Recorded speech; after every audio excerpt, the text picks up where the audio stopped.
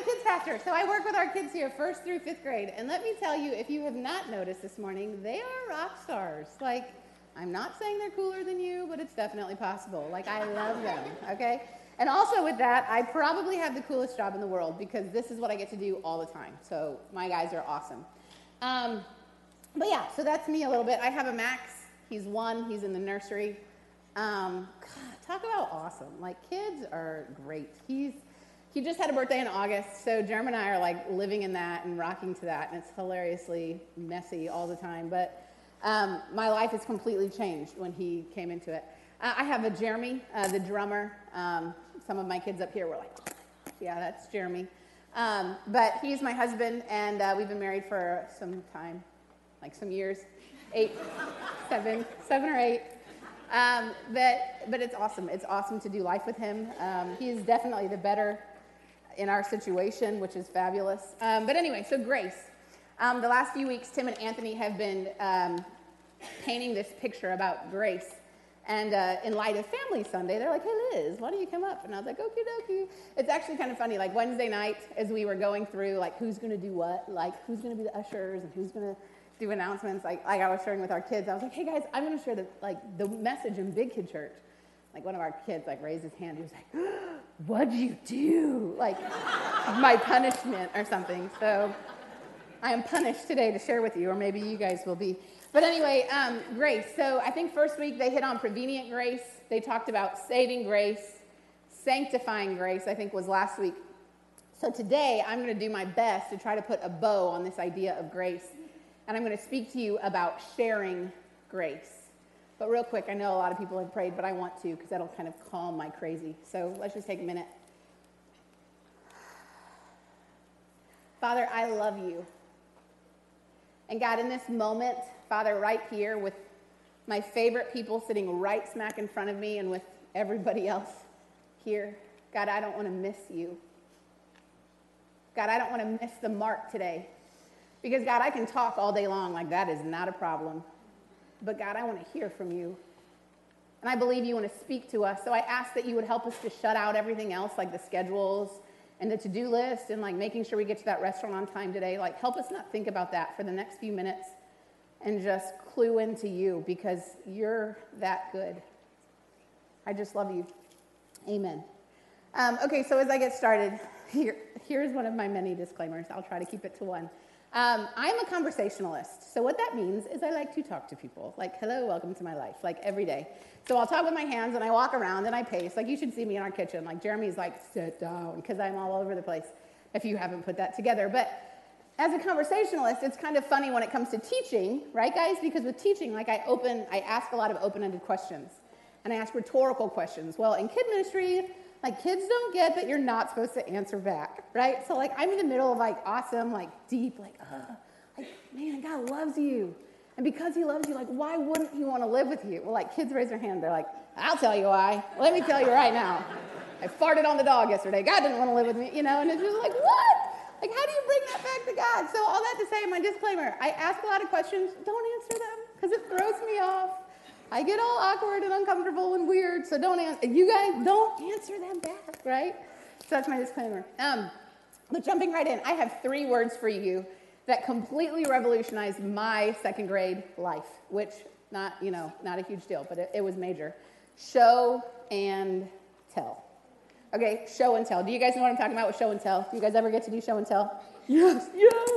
Show and tell revolutionized 2nd grade. 1st grade was a little rough for me. I'm just going to say. I talked a lot. So, like, no matter where the teacher would put my desk, like in the hallway, beside her desk, in the corner. Here was the other thing. So we had one of them classrooms that had, like, the bathroom attached. She put my desk in the bathroom. Didn't matter. Talked all day long. Like, I had no problem. 1st grade was rough because I talked.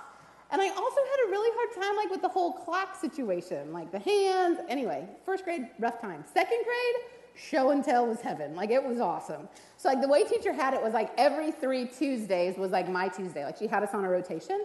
So, like, every 3 Tuesdays was Liz's show and tell day. And let me tell you, by, like, 2nd time, I had, like, the calendar of the year. Like, I knew what I was bringing. I knew what day was mine. Like, it was on our family calendar. So it was, like, show and tell day. And I had no problem telling everybody why my show and tell was better than their show and tell. Like, let me get it right. Show and tell made the second grade, right? But here's the thing. And the thing that's kind of funny, I think, as I was thinking about this idea of grace and sharing and whatever, is I feel like we live in a world of show and tell. And you guys know what I'm talking about. Like, let's be honest. Like, you go to a fancy restaurant, you get this awesome food in front of you, like this beautiful plate. What do before you take a bite of it? Click. I'm gonna put that on Instagram. Look at how do you know it's good? You haven't even eaten it. Like, you're like, ooh, I want to show you what I'm eating. Like, we live in this world of like showing and telling people what we're doing.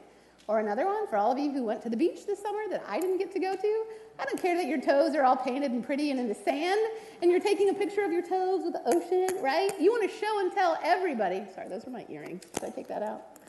Sorry, guys, another awkward moment.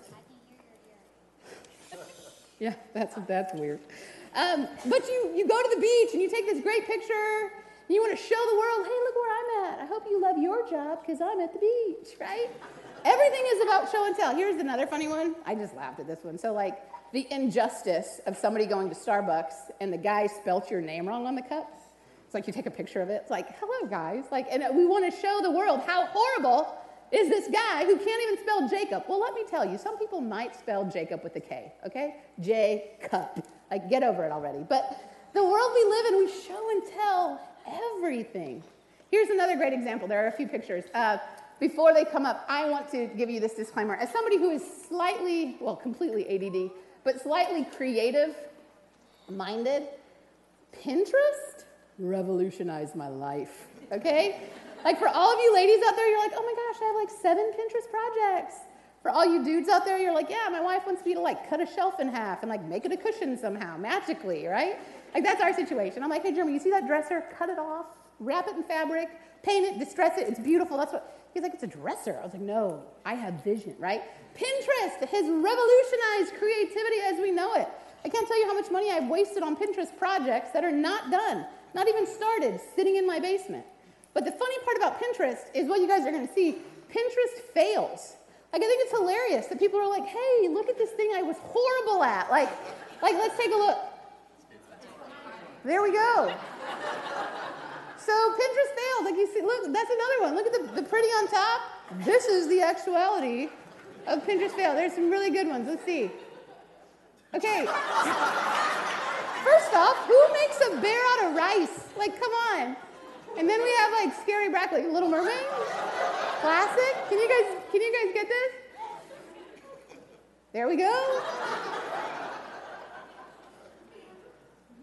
That's a good one. That's like my classical baking right there. The pretty cake and then the actual at the bottom. Yeah. But the thing that's so crazy to me, that was a big fail. But the thing that's so crazy to me is people are like, hey, I want to show the best for last. That also, this leads into my next point.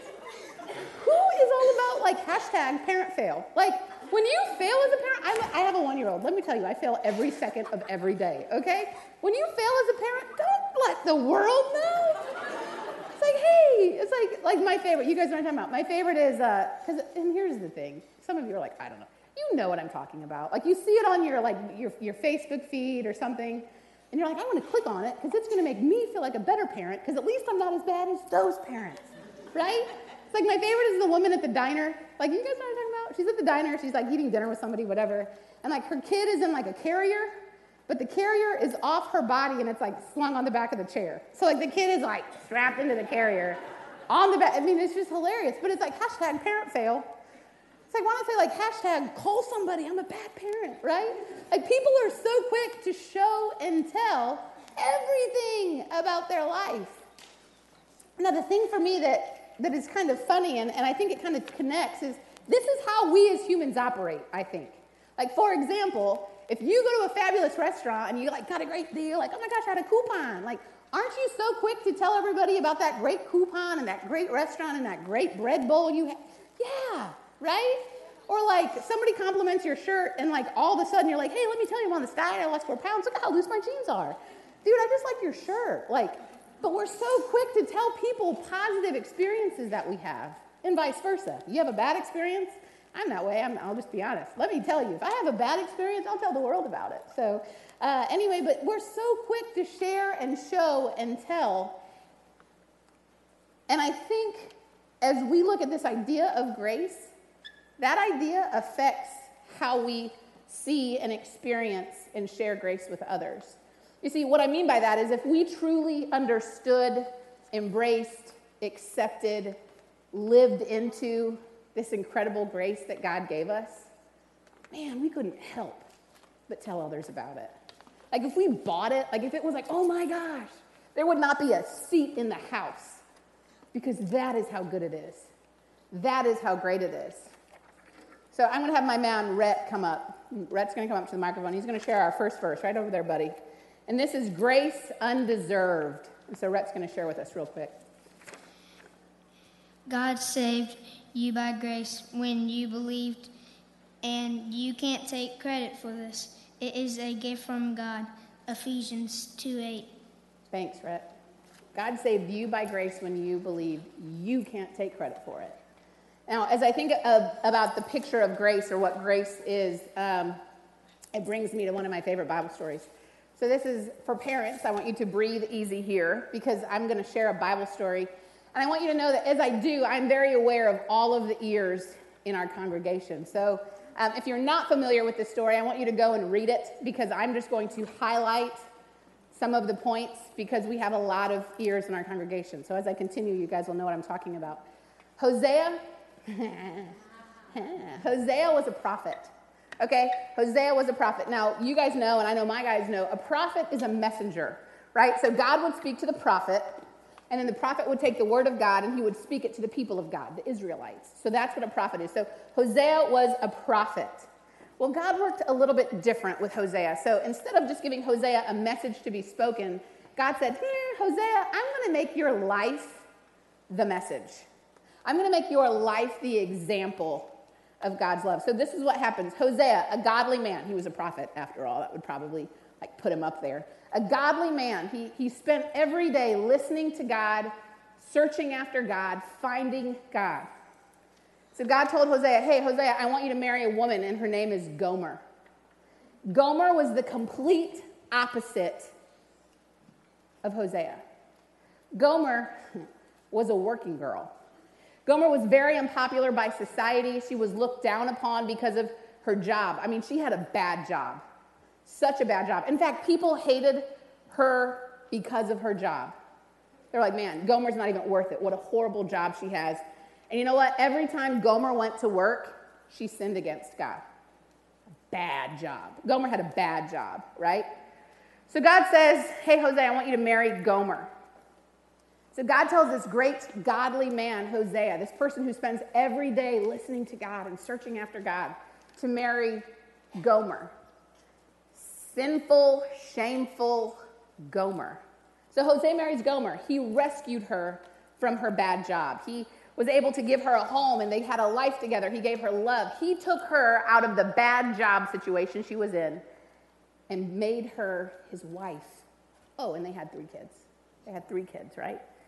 Grace, that is grace undeserved. Because nothing Gomer did made her worthy of Hosea. Nothing. She couldn't earn it. No matter what, she could never pay him back for what he rescued her out of, from the bad job, how unpopular she was, how hated she was. And he said, I'm going to make you my wife. I'm going to make you mine. I'm going to take you away from that. Grace undeserved. Now that takes us to our next point. Grace unexpected. I'm going to have Hope come up into the microphone, and she's going to share with us this next verse. 2 Corinthians 12:9. But he said to me, my grace is all you need. My power is strongest when you are weak. Perfect. Thanks, Hope. My grace is all you need. My power works best in weakness. So we have Hosea, great, godly, awesome Hosea. We have a Gomer. Sinful, unpopular, unworthy Gomer. And they have 3 kids. Now, it's important to remember the 3 kids because 3 kids show that they have some time. You don't just 3 kids overnight, right? There's a little bit of history there. So 3 kids are important because it helps us understand that there is some history there. They have the bond of parenting there. And let me tell you. So that's their situation. So we go to this next part where Gomer leaves Hosea. Like she leaves him. Like leaves him. She leaves him. She leaves their kids. And she goes back to the bad job. Like she's like, I'm over. I know. Like I've heard the gasp. Thank you for that. I appreciate it. It got kind of quiet. Like gasp. Like holy moly sakes alive. She had it all. And she left it. She abandoned her husband. She abandoned her kids to go back to the job that people hated her in. To go back to the job that she constantly sinned against God every time she went to work. That's what Gomer did. She chose that life over the life Hosea gave her. So now, let's imagine Hosea. Like, the way I see the situation, like, Hosea probably had a lot of naysayers to begin with, right? Like the negative Nancy's like, holy moly, don't you know who Gomer is? Don't you know what she does? Why are you marrying her? Don't waste yourself on that. Right? So he had like naysayers to begin with. But then he marries her. He makes her his wife. They have kids. They have a life. And all of a sudden she's like, yeah, I'm done. I'm over it. I don't want it. And she rejects it. She abandons him. She deserts their kids. I would imagine anger, bitterness, frustration, loss, anguish, right? And now here's the crazy part. Here's the crazy part. God says, go get her back. Go get her back. God says, make her your wife again. Do whatever it takes. Get Gomer back. So Hosea goes and finds Gomer. And the Bible says that Hosea found Gomer when she was in the middle of working. So Hosea has to pay all this money to buy Gomer out of her contract at work. So he puts the ring on her finger. After he's seen her in the middle of her job, he has to pay all this money to get her out of her contract at work. He puts a ring on her finger and he says, you are my wife. I want you to live with me. I want you to love me forever. And I am your husband and I will do the same. Gomer. Who does that? Like I'm standing up, like I just like my hands are like, what? Who does that? Like even just reading it to you, I've read it plenty of times this week. But even reading it to you, I'm here saying, who does that? Gomer was not worthy of Hosea. Gomer, she wasn't to begin with, but especially now. Like there is nothing in Gomer that makes her worthy to have Hosea say, I'm your husband. I paid all this money. I want you back. I know that you left me. I know that you abandoned me. I know you deserted me. I want you back, wife. And here's the other part. Gomer wasn't expecting anybody to save her. I don't think Gomer was like, hey, I'm going to leave you, but you know what? In like a week or two, follow me and get me. No. She had no intention of being rescued again because she knew she wasn't worthy of it. She knew she wasn't worthy of it to begin with, but she for sure knew she wasn't worthy of it now. But he did. He rescued her. Grace unexpected. That takes me to our final point, grace defined. I'm going to have my man Griff. That's you, buddy. Yeah, find it. Find the card right here, up in the microphone. Griff is going to share our last verse. Now grace and truth come to us through Jesus Christ. John 1:17. Grace and truth come to us through Jesus Christ. Now, if you're anything like me, and this is me, I am a negative, like, just naysayer when it comes to this. I hear a story like this, I'm like, no way. That doesn't happen. Like, here's the thing. I love me a good chick flick, but like at the end of it, I'm always like, that doesn't happen. You know, like, I love them all, but it's like, it's never true. That's not real life. So like, I read this in the Bible, and I'm like, okay, if it wasn't in the Bible, I would so not believe it, because that doesn't happen. And it doesn't, right? Or some of you might be sitting here, and you're like, well, Gomer better get it together, because I bet Hosea's patience is probably up. So she better get her act together, because Hosea is going to throw her to the curb. No. The thing is, it's neither of those things. The way the story works, the way the story ends, is that God is Hosea, and we are the Gomer. God is Hosea, and we are the Gomer. And that is as real life as it gets. You see, this is crazy. God couldn't show us better how much he loves us. Like, God couldn't show us, like, imagine, and I can say this, I mean, obviously, those of you who are parents, having a 1-year-old little boy, to give my son up for somebody else who spits in my face, who lies and cheats and steals from me.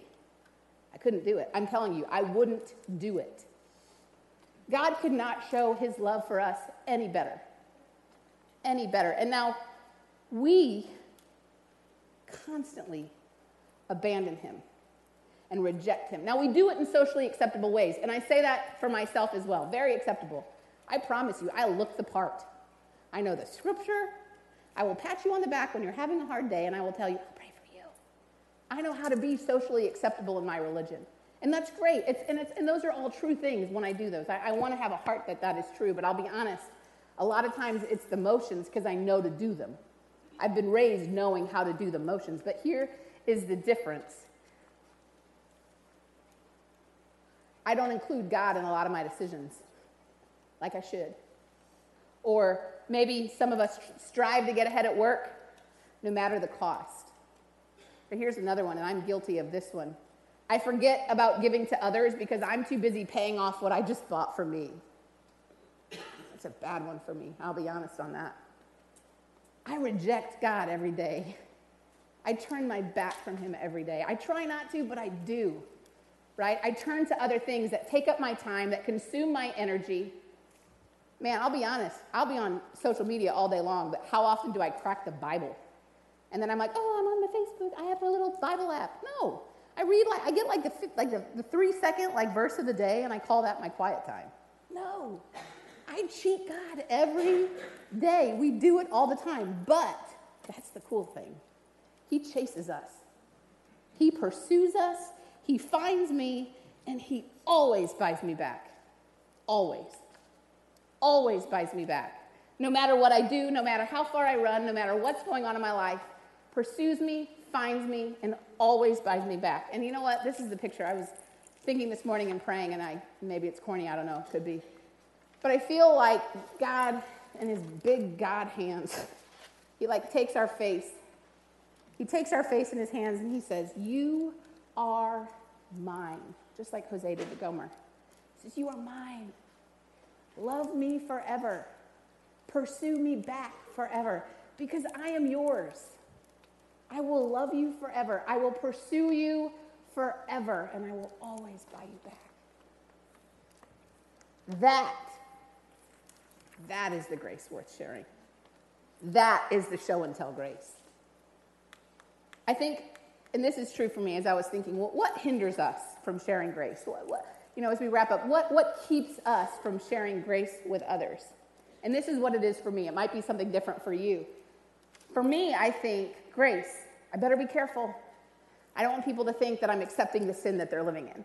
So, I got to be careful when I extend grace because, I need to make sure they know, hey, what you're doing is wrong. You're a sinner, so you need grace. But here's the thing. Isn't that what grace is all about? See, grace is extending kindness to the unworthy, and we are all unworthy. We are all undeserving. We are all unworthy of God's grace. And here's the other part. It is not our job to correct the sins of others. It is not my job to correct the sins of somebody else. See, there is only one person who can do that. And so what we are called to do is introduce them to him. Invite them here. But see, the thing is, I am so busy trying to earn my way into heaven that I just miss people all the time. Because I think you have to look the right way, act the right way, be the right way before you can come to church, right? I mean, that's why, I love seeing my kids in, tie-dye t-shirts. It's awesome. Jeans, whatever. Come as you are. You don't have to, get pretty before you come to the altar. Jesus says, come here. Because he's the only one who can make grace happen. We're just called to extend it, share it, love other people. That is the show and tell grace. Because when we buy it, when we believe it, when we live it, y'all, you don't even have to tell anybody. It is contagious. They will see it in you. It was dude, what is up with you? What's different about you? Everybody else lives in a negative Nancy world. You are alive. Yeah, his name is Jesus. That is grace defined. Jesus. I guess the band comes up now. I don't know. I'm going to say some prayer in a second.